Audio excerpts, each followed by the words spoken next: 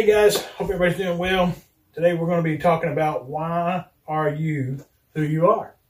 And it's going to be coming from Acts chapter 3, verse 2. We're going to spend this first few lessons that we're going to be doing is going to be centered around this lame man that we've been talking about here in Acts chapter 3. Today we're going to look at verse 2 again.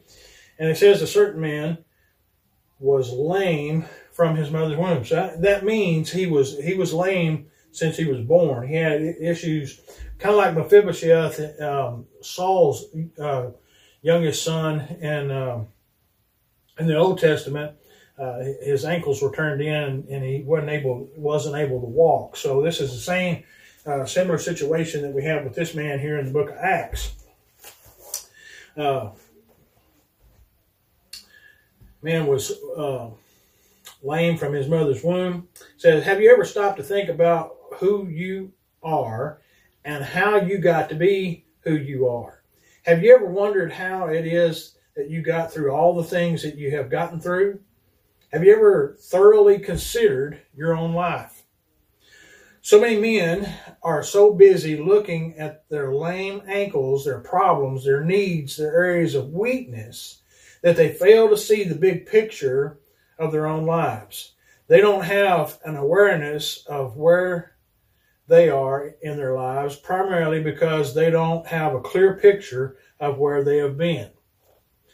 This man who was carried to the beautiful gate had not become crippled as a result of an accident or an illness. He hadn't fallen off a rooftop or been thrown from a horse or had been run over by a cart.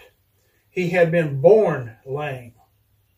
He had never known anything other than lameness all of his life. His lameness was not a disease, but a weakness. The bones in his feet and ankles simply had never gained strength.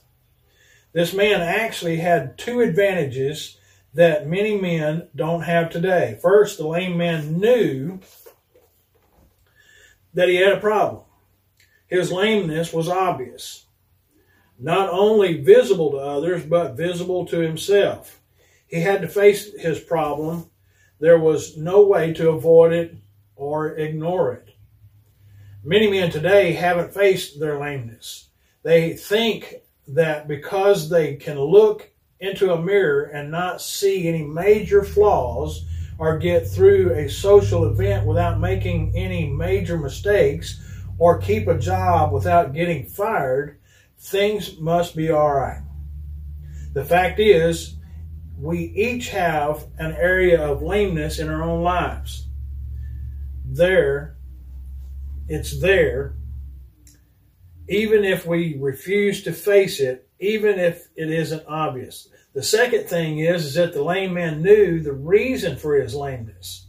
He knew the cause of his problem. He knew the why for his life being the way it was. One of the things that we each must do about the area of our weakness we have in our lives is to trace it back to its origin. We need to ask, why am I like this? Why do I do what I do? Until we know why we're so angry, so filled with hate, so resentful or bitter, we cannot understand fully what it is that we need to do to get beyond our problem. Why do I come to church where I've been acting like a saint and leaping about in praise like David, only to act like a wild gorilla with my wife and children?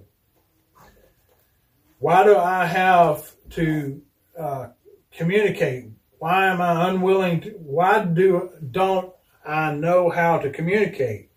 Why am I unwilling to learn how to communicate better? Why do I feel an inner rage all the time? Why do things often spin out of control? Why am I not succeeding more at work? Why do I feel depressed at times? Why am I not growing more in my spiritual life? Why am I not further along in my walk with the Lord? Why am I who I am? Get out your own resume and read it yourself. Look back over your life. Face your life. Find out why you've been camping out in the state of lameness for so long. When we're talking about lameness, we're not just talking about just being physically unable to walk and stuff. There's so many things, and we've got to ask each one of ourselves. We have to ask ourselves that question: what is it that's causing me to be lame? What is it that's causing me to miss out on the blessings God wants to pour into my life? If I'm standing here and I need to stand here in order to receive God's blessings, I've got to make that step to be able to get there, and we got to ask those questions. And that's why a whole big reason why purpose for this group is so that we can look at one another and we can help one another. We can realize, hey, you're a man just like I am, and I have lame things and you have lame things, and let's work on this stuff together. And I'm hoping that we can get beyond the fact that we are so secluding ourselves and don't want to talk and don't want to discuss things in our lives. We can get through these things by talking about them, putting it out there, facing it, and then we can get beyond it because we know where we're at and where we need to get to receive those blessings. Taking a look at our own life can be depressing if that's the point where you're at the end of search for yourself.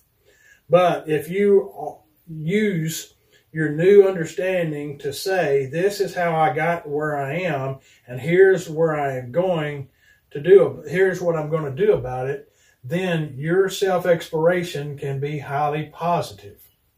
When you're looking closely at your lives, we each discover we need a Savior. We need a Lord, and we need relationships with other Christians who will teach us God's Word and build us up into Jesus. This one is the greatest discoveries a person can make. That's a big part of men's lameness, is that there's men out there that don't know that they need a Savior, and they need to come to that realization that they can't do it on their own, and they need Jesus. We all need Jesus, and that's the biggest lameness that men have. And once we step over that, then we can work on the little things that cause us to be lame in our lives, and God wants you to be able to fully function, because you're a kingdom builder, and it's hard to build a kingdom when you're limping through life.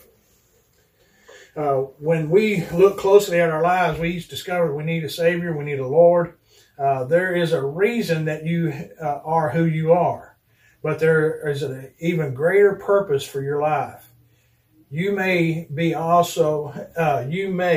who you are, but you are not yet who you will be. God has bigger and better things ahead for you.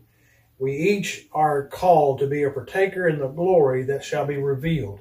Consider today not only your problem and its cause, but your calling in Christ Jesus and its result. And it's my prayer that each one of us will look at 1 Peter chapter 1 chapter 5 verse 1, and know that we are partakers of the glory that shall be revealed. And God wants to reveal His glory in your life so that others can see it, and so others can be drawn to Jesus. So I hope you'll continue to stay with us on this exciting journey that we're on. And I hope that you will join me again tomorrow as we talk about alive and available. God bless you.